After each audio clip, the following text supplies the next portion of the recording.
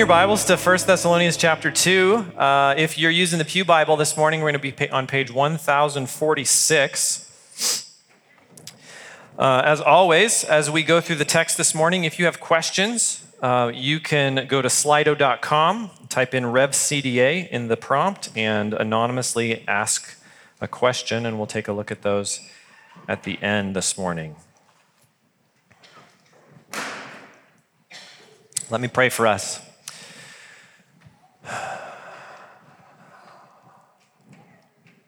Lord God, we want to be people who are aware of your presence. God, we gather in this place together. This is one of the rituals that you have created for your people, that we have done for generations, gathering on the first day of the week, on Sunday, the day that you rose from the dead, to sit under the authority of your word, to remind each other of your goodness through song and through prayer and through conversation, to exercise the spiritual gifts you've given us as a people in the lives of one another. And God, this can become just a thing that we do, just a rote check the box part of our life rhythm. And in some sense, it's good to internalize that rhythm, but also, God, I just pray that this morning would be a day that we recognize you are here, you are present, and you are doing something. You have a word for us. And God, I pray as some of us are just rejoicing in your goodness this morning, some of us come into this space just deeply hurting. God, I pray that you would minister to our hearts, that you'd remind us of your care for us, you would encourage us in our suffering and struggle, and that you would be glorified ultimately. Help us to hear your voice this morning. In Jesus' name, amen. Okay, I have a poll real quick, show of hands. Who likes cilantro? Okay, most of us. Who hates cilantro? Yeah, there's a few, right? Okay, so here's the thing about cilantro. You probably know this, but there is like a genetic marker in some of us that makes cilantro taste like soap and not the deliciousness that it actually is. And the weird thing about that is that cilantro in this situation does not change. My cilantro and your cilantro is the same. But the way we experience the cilantro does. And the Apostle Paul, interestingly, kind of says that the gospel works in the same way. In 2 Corinthians chapter 2, he says, "But thanks be to God who always leads us in Christ's triumphal procession and through us spreads the aroma of the knowledge of him in every place. For to God, we are the fragrance of Christ among those who are being saved and among those who are perishing. To some, we are the aroma of death leading to death, but to others, an aroma of life leading to life." And then he says, "Who is adequate for these things?" And this is this really interesting reality that the gospel, the message about Jesus, and we're going to kind of unpack the gospel a little bit this morning, is consistent when it is applied to human hearts.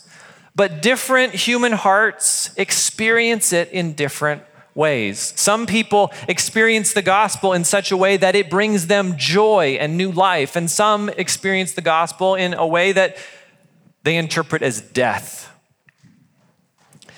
Paul in this text in 1 Thessalonians is going to continue to reflect on his thankfulness to the Thessalonian church for what God has done for them and in them. And he's going to highlight two groups of people that have had very different responses to the gospel.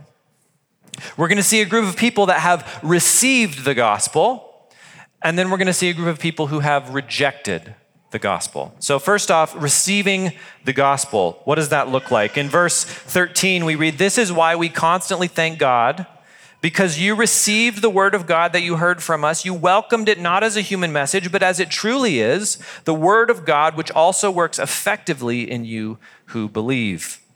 Paul celebrates that the Thessalonians understood his message to them and the message of his team as the Word of God. And this is really important because when we read about the Scriptures in the New Testament, when the New Testament talks about the Scriptures, it's almost always talking about the Old Testament. We forget this sometimes because we have a full 66-book Bible, but the first Christians only had the Hebrew Bible for the Scriptures. And so when the New Testament often talks about reading and studying the Scriptures, the Christians are talking about the Old Testament. And so sometimes, because of that reality, there's a question in our day about whether Paul and the other apostles thought that what they were doing as they wrote was, are they really writing Scripture? Do they believe that they're writing the Scriptures? Or even deeper than that, should the New Testament be given the same kind of authority as the Old Testament? And this is really an interesting insight from Paul because he believes that his spoken message about who Jesus is and what he has done to save humanity is the Word of God. He preaches the Word of God to the Thessalonians and they respond to it. We get a glimpse of this from Peter as well. In 2 Peter 3, he says, "Also regard the patience of our Lord as salvation, as our dear brother Paul has written to you according to the wisdom given to him." He speaks about these things in all his letters. There are some things hard to understand in them. The untaught and unstable will twist them to their own destruction, as they also do with the rest of the Scriptures. So Peter recognizes that there are these parts of Paul's letters that are hard to understand and that people misunderstand and twist. And he says they do that with the rest of the Scriptures too. So he includes Paul's writings in the Scriptures. And so in Thessalonica, though, Paul, Silas, and Timothy, they're not writing letters yet until they get to 1 Thessalonians. They're sharing the good news verbally, the message about Jesus in person, through conversation, through preaching, through proclamation, through teaching. And he says, this, you recognize, Thessalonians, was the Word of God. And what does he say about the Word of God? The Word of God works. He says it's effective. The author of Hebrews says, "For the Word of God is living and effective and sharper than any double-edged sword, penetrating as far as the separation of soul and spirit, joints and marrow. It is able to judge the thoughts and intents of the heart." And so, yes, that means the Scriptures, and we are primarily people of the Scriptures because the 66 books of our canon have been assembled for us for many, many generations. But it also applies to the simple proclamation of the gospel. The Word of God goes out in power, in preaching, in sharing your faith. Paul says in Romans, "I'm not ashamed of the gospel because it is the power of God for salvation to everyone who believes, to the Jew first, and also to the Greek." So when we think about people receiving the gospel, we have to remember that the thing that changes people is God's Word. It's not eloquent preaching. It's not funny anecdotes. It's not great slides. It's God's Word. And in our generation today, I think there's been kind of a pendulum swing here. I grew up kind of in a context where, and maybe this isn't everyone's story, but I just felt like the answer to every problem was read your Bible more. Right? And maybe you feel that. And sometimes, honestly, that kind of missed the mark. There was no room in that paradigm for a helpful counselor or therapy or medication or many other things that are helpful in working through the problems of this life. You know what you need to do? You just need to read your Bible more. If you're struggling with sin, if you're suffering with an illness of some kind, you just need to read your Bible more. And that misses it a little bit. But because of that recognition that that's maybe not quite how we should understand the world, the pendulum, as it usually does in the church, swings all the way to this other side where we just kind of say, you know what? The Bible's not really good for anything. And that's really unfortunate too. Because the Bible is the power of God for salvation. And so, as we hopefully are people that can kind of live in the middle of that pendulum and recognize that there are multiple things that nature and science and human culture, and these are called gifts of common grace that God has given to us that are very effective for certain problems that we struggle with, that there is a primacy to God's word. There is an authority to God's word and a sufficiency of God's word that is better than and greater than all those other things. And we should be relying on God's word because it is the power of God. And so a reminder for us, for those of us that are Christians this morning, are we people that spend time in God's word? Do we study it systematically? Do we read it? Do we memorize it? Do we let it soak into our hearts? Jerry Sjogren says the gospel is not a series of philosophical chats, but a message through which the King himself changes lives. And we would be wise to believe that and to make use of God's word. We can trust that God himself will make sure that his word is effective. In Isaiah 55, we read, "For just as rain and snow fall from heaven and do not return there without saturating the earth and making it germinate and sprout, and providing seed to sow and food to eat, so my word that comes from my mouth will not return to me empty, but it will accomplish what I please and will prosper in what I send it to do." So what does God's word do?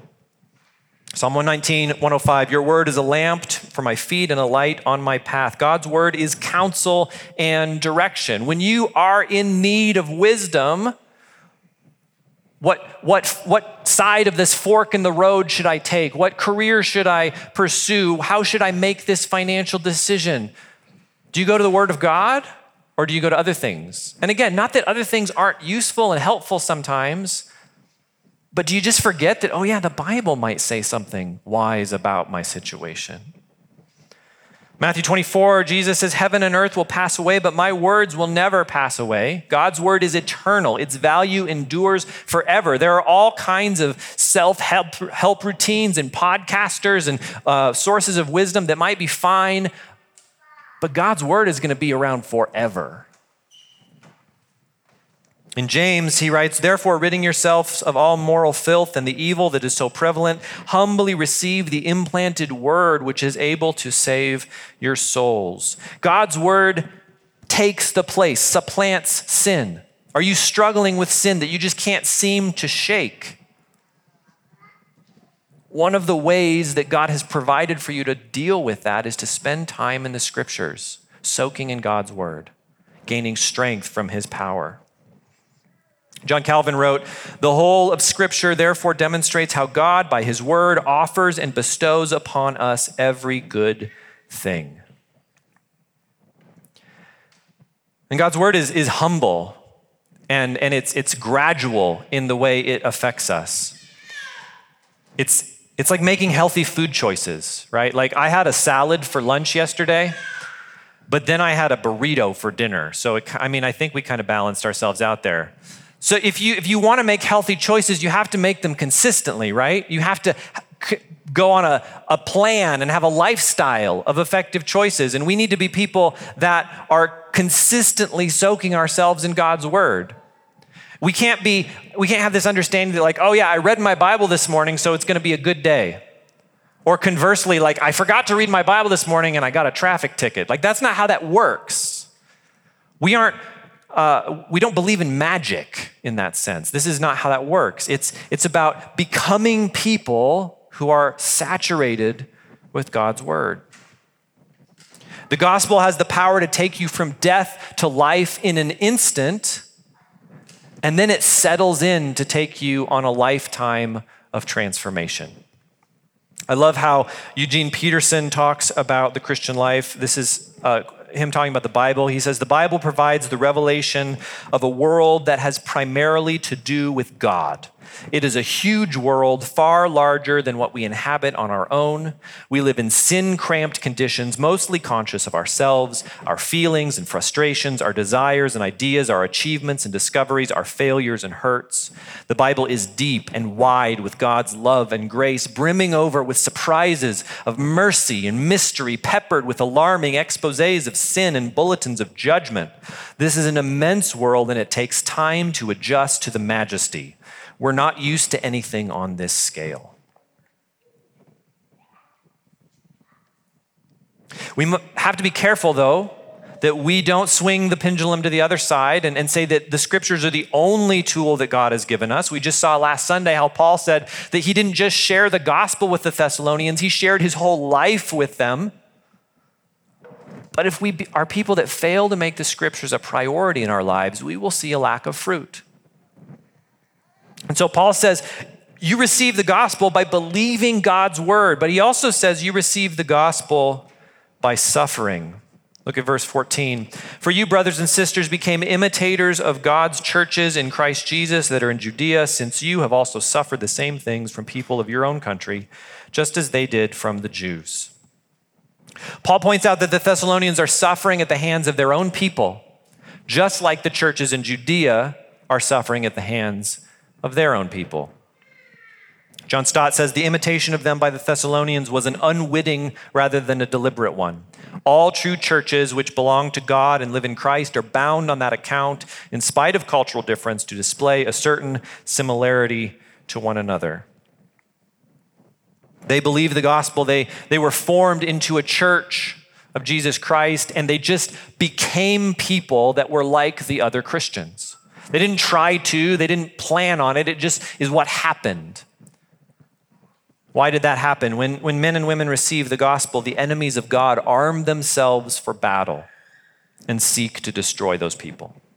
This is the reality of following Christ. And this isn't typical for like a gospel presentation, but if you're not a Christian here this morning, the call to follow Jesus is a call to enter a war, to become a combatant in a spiritual fight.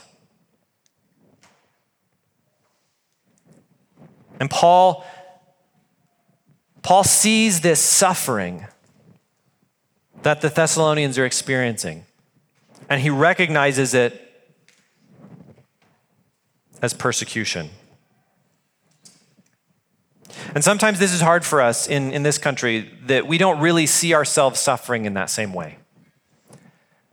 And you could ask the question, is the church in America, are we persecuted? And I would say largely no. Right? There are incidents that happen, but overall, churches in America still have a pretty highly favored position in the culture. It's declining, I think, and my guess is it's going to continue to decline unless there's some amazing revival that the Spirit of God does. But right now, we're pretty safe. We can gather when we want. We can own property. The government allows us to not pay taxes. I mean, that's a big perk. It's usually advantageous for those running for political office to declare a Christian faith, right? Like it's a benefit. And so all in all, we live in a pretty safe place. And so sometimes we can feel like, man, I don't really understand this persecution thing. Especially when Paul says something like this in 2 Timothy, in fact, all who want to live godly lives in Christ Jesus will be persecuted. Peter piles on some more. In 1 Peter, he says, dear friends, don't be surprised when the fiery ordeal comes among you to test you as if something unusual were happening to you. Instead, rejoice as you share in the sufferings of Christ, so that you may also rejoice with great joy when his glory is revealed. If you are ridiculed for the name of Christ, you are blessed because the Spirit of glory and of God rests on you. Let none of you suffer as a murderer, a thief, an evildoer, or a meddler. But if anyone suffers as a Christian, let him not be ashamed, but let him glorify God in having that name. And again, for some of us who live pretty comfortable lives in America, we may think like, man, I don't really feel persecuted. And does that mean I'm not a Christian? How are we supposed to understand this consequence of receiving the gospel? In what way should we expect to suffer as a Christian? And I think Augustine helps us out tremendously here. Or sorry, not Augustus, Augustine. Similar. Very different. Augustine says, for many men are brave when they are enduring persecution from men, and see them openly rage against themselves, imagining that they are imitating the sufferings of Christ, in case men openly persecute them. But if assailed by the hidden attack of the devil, they believe they are not being crowned by Christ. Never fear when you imitate Christ, for when the devil tempted our Lord, there was no man in the wilderness. He tempted him secretly, but he was conquered, and conquered too when openly attacking him. What Augustine is saying there is that when we become followers of Jesus, when we say yes to the allegiance to Christ, we become combatants in a spiritual war. And sometimes what that looks like is other human beings who are on the other side of that spiritual war attacking us, which is what is happening to the Thessalonians. But sometimes the devil uses other means to bring suffering in the lives of God's people. Jesus, when he's tempted in the wilderness, does not encounter suffering at the hands of people there. He encounters sufferings at the hands of spiritual powers.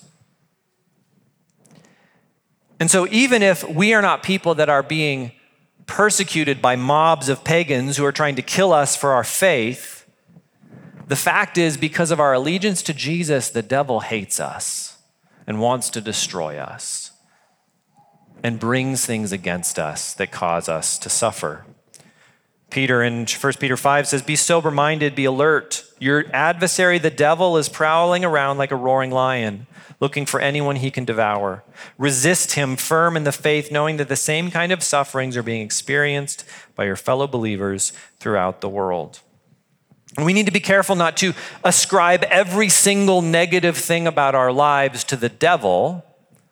Satan isn't, making your milk spoil, probably. But if as you press into Jesus, as you give yourself more and more to Christ and his purposes and his mission, if you find your life getting harder, if you find more and more suffering down that path, it's worth considering that the proof of our impact against this kingdom of darkness is that the powers of darkness retaliate against us. And Jesus makes us clear that the gates of hell will not stand before his church. Jesus wins this battle, and Jesus' people are victorious in him, but the battle still rages. And while I would hope that the United States of America continues to be a place where the free exercise of religion is a thing, that may not always be the case, but even in our current context, we are people that suffer at the hands of the enemy because the enemy wants to destroy us. The enemy wants to push us away from the mission of Christ. And if that means physical suffering or relational suffering or financial suffering, he will use whatever he can to get your eyes off of Jesus and away from the battle that we're involved in. So Paul thanks God that the Thessalonians both accepted his words as the word of God, and he recognizes that their suffering for the sake of Christ is an indicator that they have been adopted into God's family. But then there's this other group of people who have rejected the gospel. Verse 15, "The Jews who killed the Lord Jesus and the prophets and persecuted us, they displeased God and are hostile to everyone by keeping us from speaking to the Gentiles so that they may be saved. As a result, they are constantly filling up their sins to the limit, and wrath has overtaken them at last." So this is a really uncomfortable passage. On this side of the Holocaust, we've been taught to be very wary of speaking against Jewish people. And that's good. Before we take a look at what Paul is saying here, I want to briefly talk about what he's not saying. He's not being anti-Semitic. And I would say furthermore, it is unchristian to be anti-Semitic. Unfortunately, throughout the centuries, theologians like John Chrysostom and Martin Luther have written terrible things about Jewish people. They saw the Jewish nation as a people that had overwhelmingly rejected Christ and were standing in the way of the gospel. And they wrote really, really awful things that I'm not going to quote this morning. But the fact is their words were some of the things that were used by regimes like the Nazis to argue that Jewish people were subhuman and to justify horrific evil. Just unimaginable wickedness has been done to the Jewish people.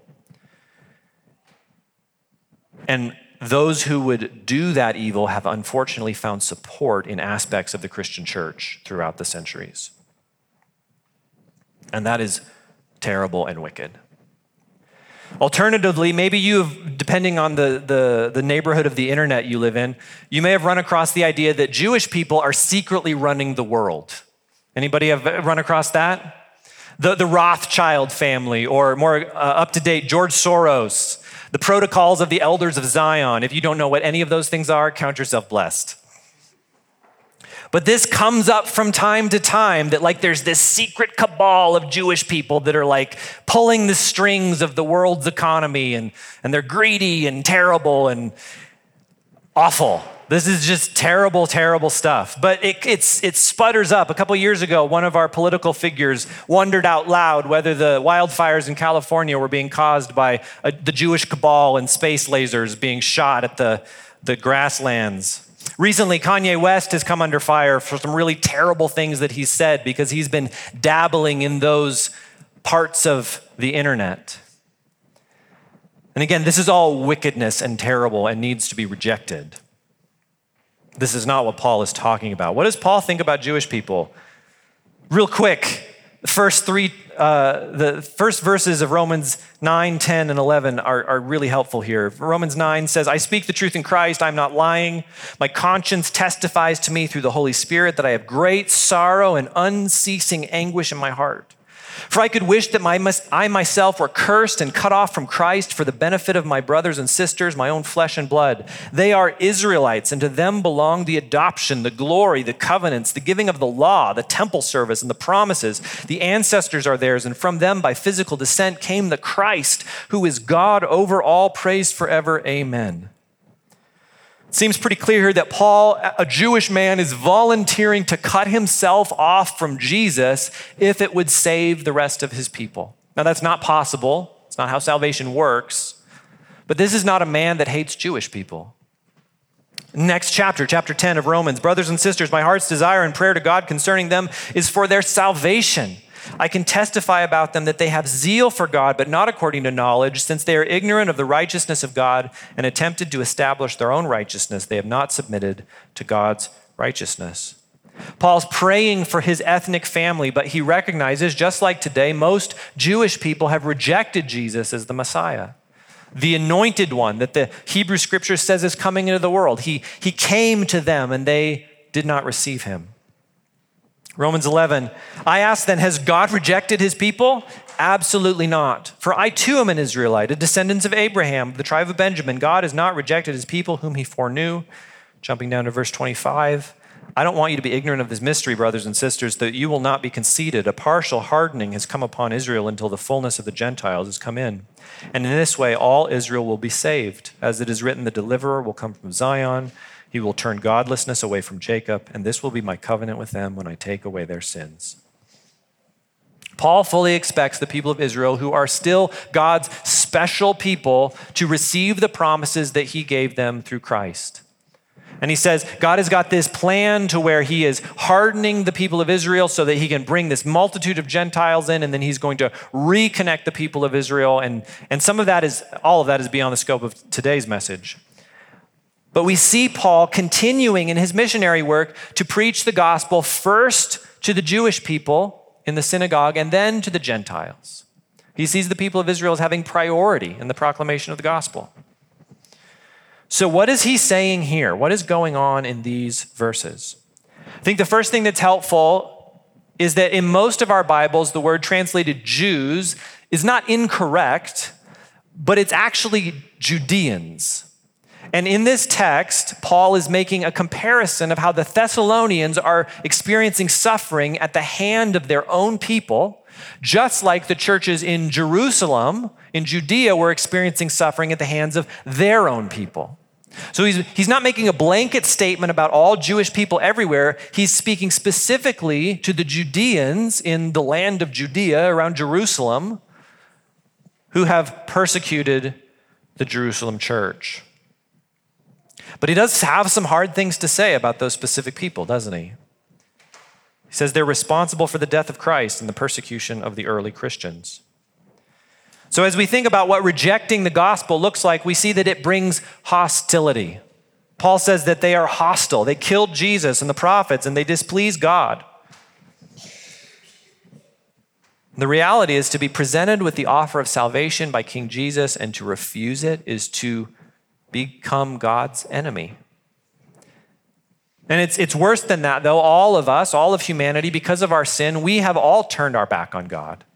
We are all, whether we realize it or not, making ourselves his enemies. Romans 5, Paul says, "For if, while we were enemies, we were reconciled to God through the death of his son, how much more then, having been reconciled, will we be saved by his life?" We were all enemies of God, living lives apart from him, in opposition to him, before the gospel saved us.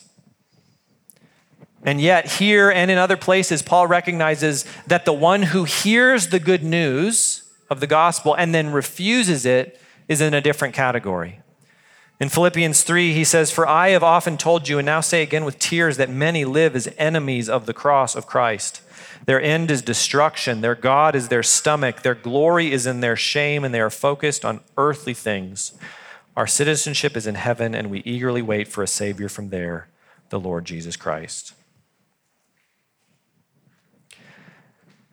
And the question that this brings up for me is that, I don't know, I know a lot of people who don't follow Jesus that are pretty great.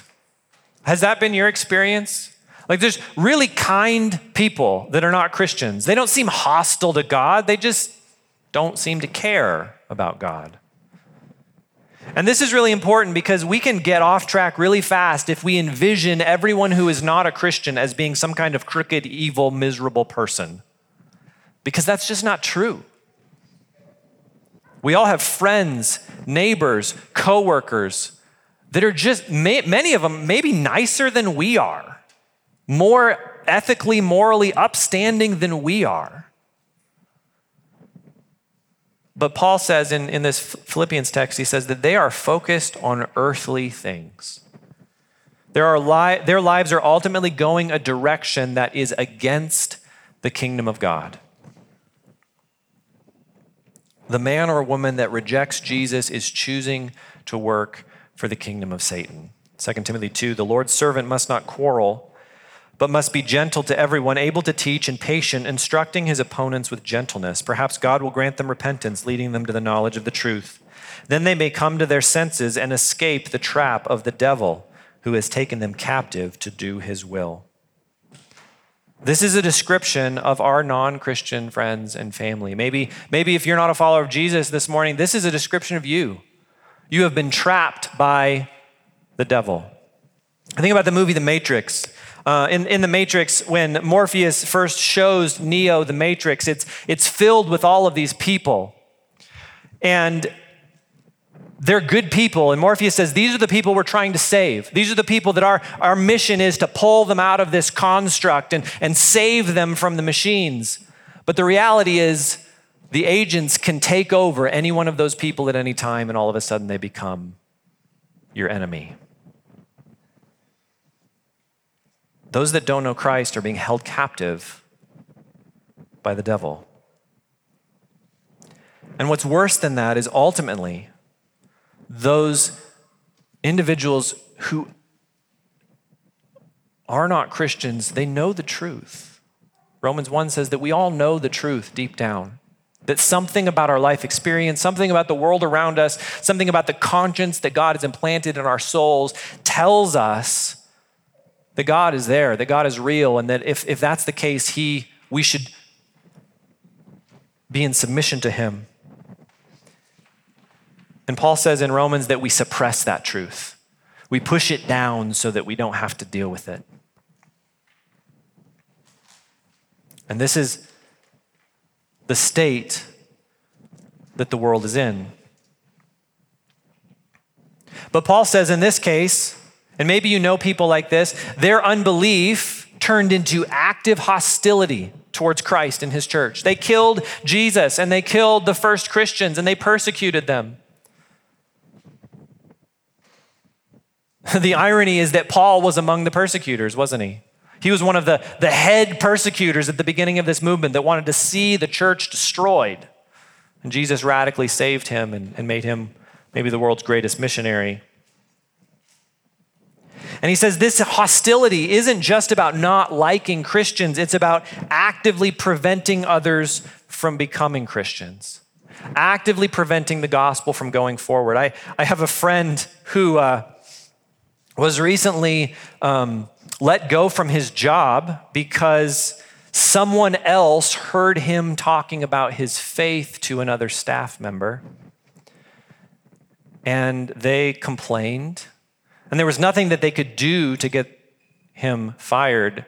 So they just made up a bunch of things, made up a bunch of false things about who he was and what he was like that were actual ethic violations. And they got a bunch of people together to affirm that, yeah, like this guy's a bad guy. And they got him fired because that person didn't want him talking about Jesus to other people. That's a depth of hatred for Christ that is pretty heavy. It's not a live and let live kind of, you believe your thing, I believe my thing. It's no, you shouldn't be allowed to say that stuff to that other person, and I don't want you around here. And part of our culture, there is this idea that has become popular over the last, 8 or 10 years, that ideas do violence. You've probably run into this. That happens in college contexts a lot, that people should be protected from things that make them uncomfortable. And this happens around a lot of issues, not just our faith, left and right on the political spectrum, but we see it a lot often, more and more often, with regard to the gospel. You can't come to our campus and say those things because they're dangerous. We don't want people to hear those things because it will hurt them. It's violent to tell someone that they are a sinner. It's violent to tell someone that Jesus is the only way to be saved. That's a kind of hatred for the truth that is really warped and wicked.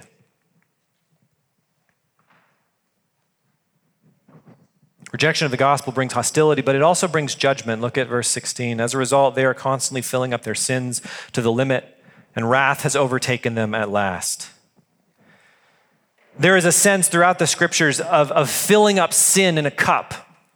And this sin and this wickedness will be turned around and poured back out one day as the wrath of God. In Genesis 15, God tells Abraham, in the fourth generation, they will return here, Abraham's children, for the iniquity of the Amorites has not yet reached its full measure. The people in this land are wicked, but they're not so wicked that they have no hope. And I will continue to plead with them, but the day will be coming when they have become as wicked as I'm going to let them be.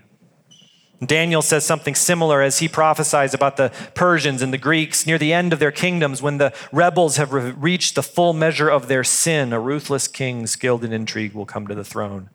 There's a line in that cup for every culture, for every person.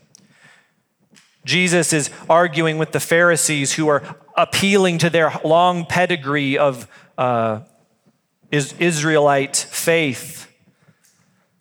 And Jesus says, fill up then the measure of your ancestors' sins. And so Paul is riffing on this idea that there is some sense in which the amount of wickedness that God is going to allow is fixed. And when that fixed amount is reached, judgment will occur. But we're not really clear what Paul is saying. Scholarship is kind of divided here. It could be that Paul is thinking about the last decade. He's writing in about 50 AD, and for the last 10 years, between 40 or 50, some rough stuff has happened to the Jewish people.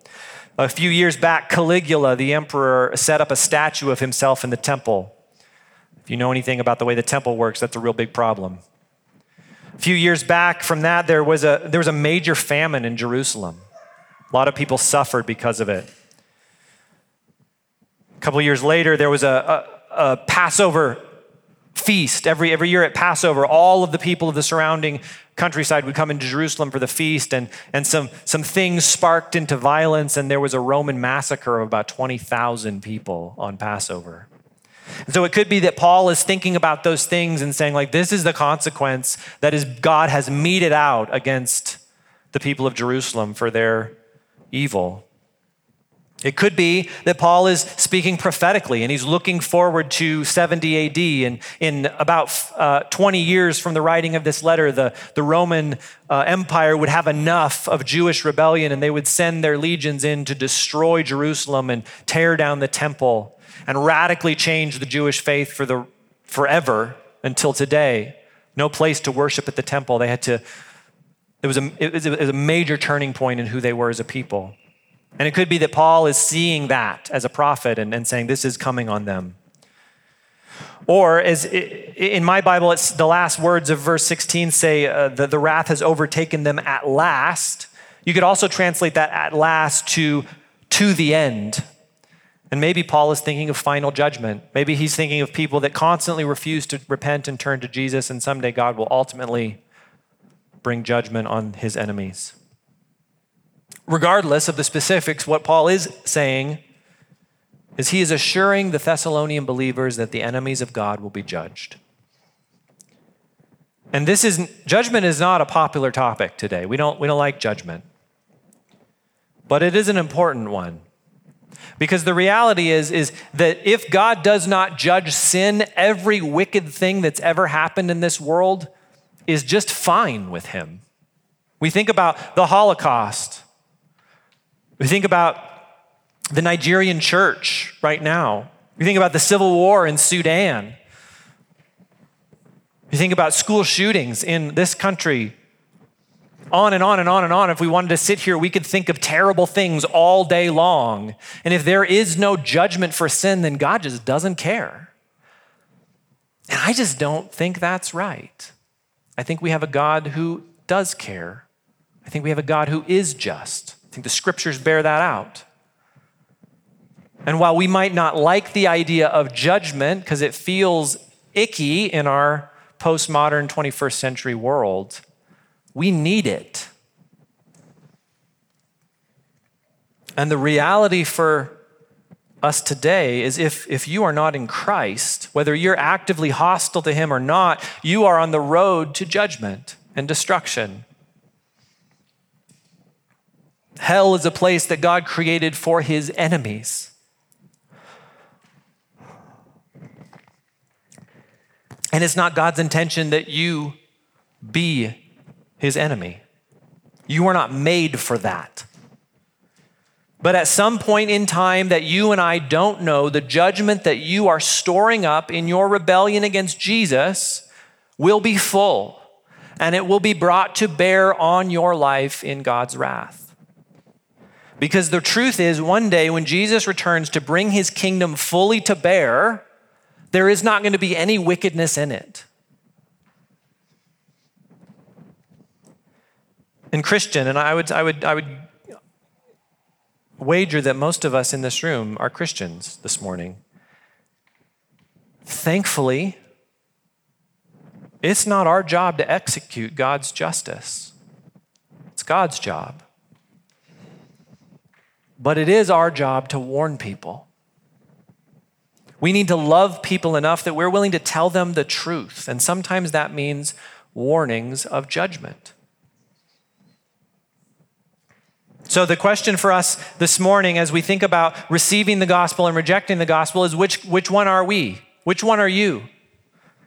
And maybe you've never considered the claims of Jesus, that he is God in a human body and that he came to earth to live a perfect life that you and I are incapable of living, and to die on the cross to take away our sin, the penalty for the debt that we owe to God, and he rose from the dead to offer us new life in his kingdom forever. And maybe that's something that sounds so weird to you. You're so far from that. But that's on offer for you today, to bow your knee to Jesus and submit to him as your Lord, to receive life from him. But maybe you're someone that's just been like a church person for a long time.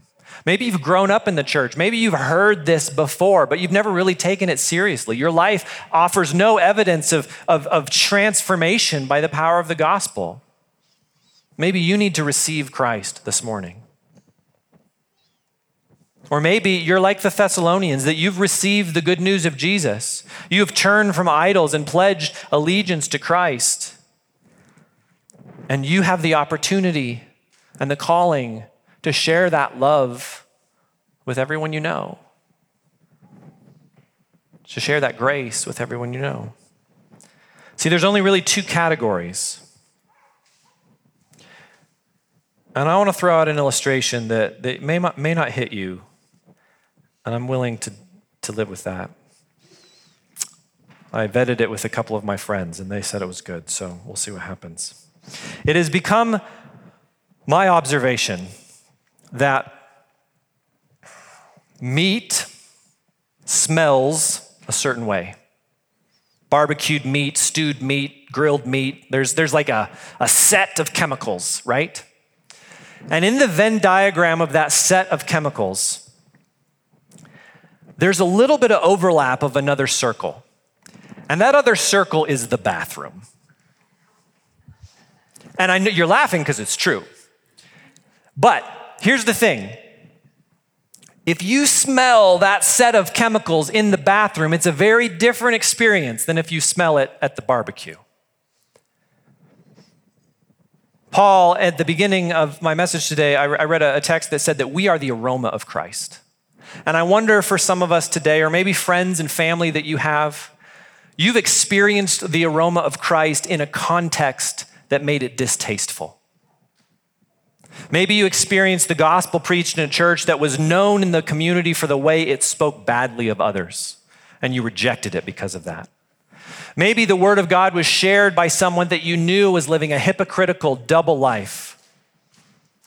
And I understand, it makes sense to me why the aroma of Christ would smell like death in that context.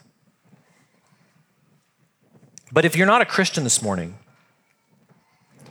today is another opportunity to respond to or reject the gospel. And it's my prayer that the good news that Jesus offers you life smells good to you this morning. It's my prayer that the reality that Jesus loves you and died for you and wants you to be part of his everlasting kingdom, that is compelling to you this morning. And that if you haven't, that you would choose to trust in Christ today. Let's do some Q&R.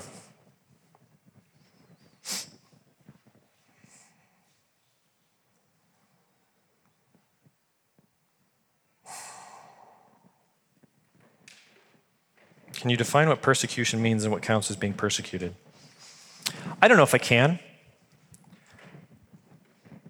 But the New Testament connects persecution with suffering for the sake of Jesus.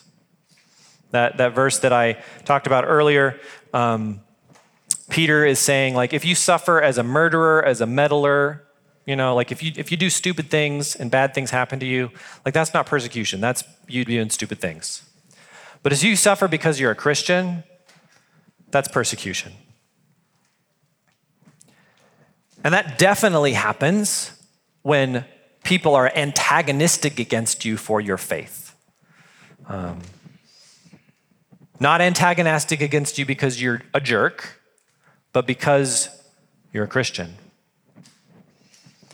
And I think I shared that line from Augustine because I think it's helpful to kind of broaden the scope around persecution to say, like, we aren't just persecuted. We don't just suffer for being Christians from other people. We suffer primarily for being Christians by the dark powers of the devil. And we can look at Jesus, we can look at Job, we can look at the life of Peter and many, many examples of painful suffering that happens due to spiritual powers because those individuals were intent on following Christ. And again, like I said earlier, I don't think we can say everything that happens to us negatively is the devil, but it's worth thinking about. If you've dedicated your life to Christ and you are moving the ball forward for the kingdom of God, if you're sharing your faith, if you're making choices that result in humility and grace and self-denial and seeking the good of others over your own, if that's the trajectory that you're on because you follow Jesus, and you're suffering for it, it might be because You're suffering as a Christian, and the powers of darkness don't want you to succeed. It's a good question. We're going to take communion. In the Garden of Gethsemane, Jesus talks about this cup. He talks about the cup that God has given him. And he says, I don't want to drink it because it's the cup of God's wrath. It's all of the sins of the world piled up to the brim. And from some perspective that we can't completely understand as the divine Son and the human nature of Christ interact, the cross at some level was something that in that moment he didn't want to do. It said that he sweat drops of blood because he was so anxious about it. He chose to be obedient to the Father and carry out the work of saving us from sin and death and hell by taking sin and death, the wrath of God, on himself on the cross. And as we come up here this morning and take the bread and the cup, we acknowledge our part in that.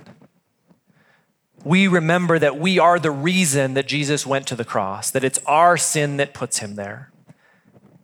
And that by participation with Christ, by being in Christ as followers of Jesus, as Christians, we have been crucified with him and raised to new life. And so in a moment, the band's going to come back up and we're going to sing. I would invite you to come up and take the bread and the cup. There's wine and juice per the dictates of your conscience. Back to your seat. Just reflect on those questions. Have you received the gospel or are you rejecting the gospel? And if there's a sense that I'm not really sure I have received the gospel, you can do that today. You can decide to follow Jesus. And if you have questions about that, come and talk to me, come and talk to Brian. We would love to walk you through what that looks like. And as we prepare our hearts to receive communion, we are going to re-pledge our allegiance to Christ through the recitation of the Nicene Creed. And if you're new with us, the Nicene Creed is a statement of faith that was put together about 1,700 years ago. And it's a statement of faith that all Christians around the world can agree on. We fight about a lot of things, but these are things that we are sure of as followers of Jesus. And we recite it together. We've been in the practice of reciting it together to remind ourselves of what it means to be a Christian. So we'll recite the Nicene Creed together, and we'll remember Jesus' death and our new life in him through the communion table. You're welcome to sit or stand as we worship. Prayer rugs are available if you want to come and kneel. Sometimes changing the posture of your body helps you change the posture of your heart. But I'd invite you to stand right now as we recite the creed together.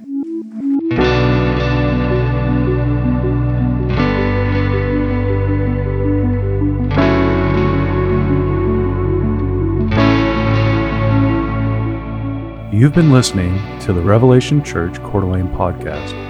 Learn more about Revelation Church at revelationcda.com.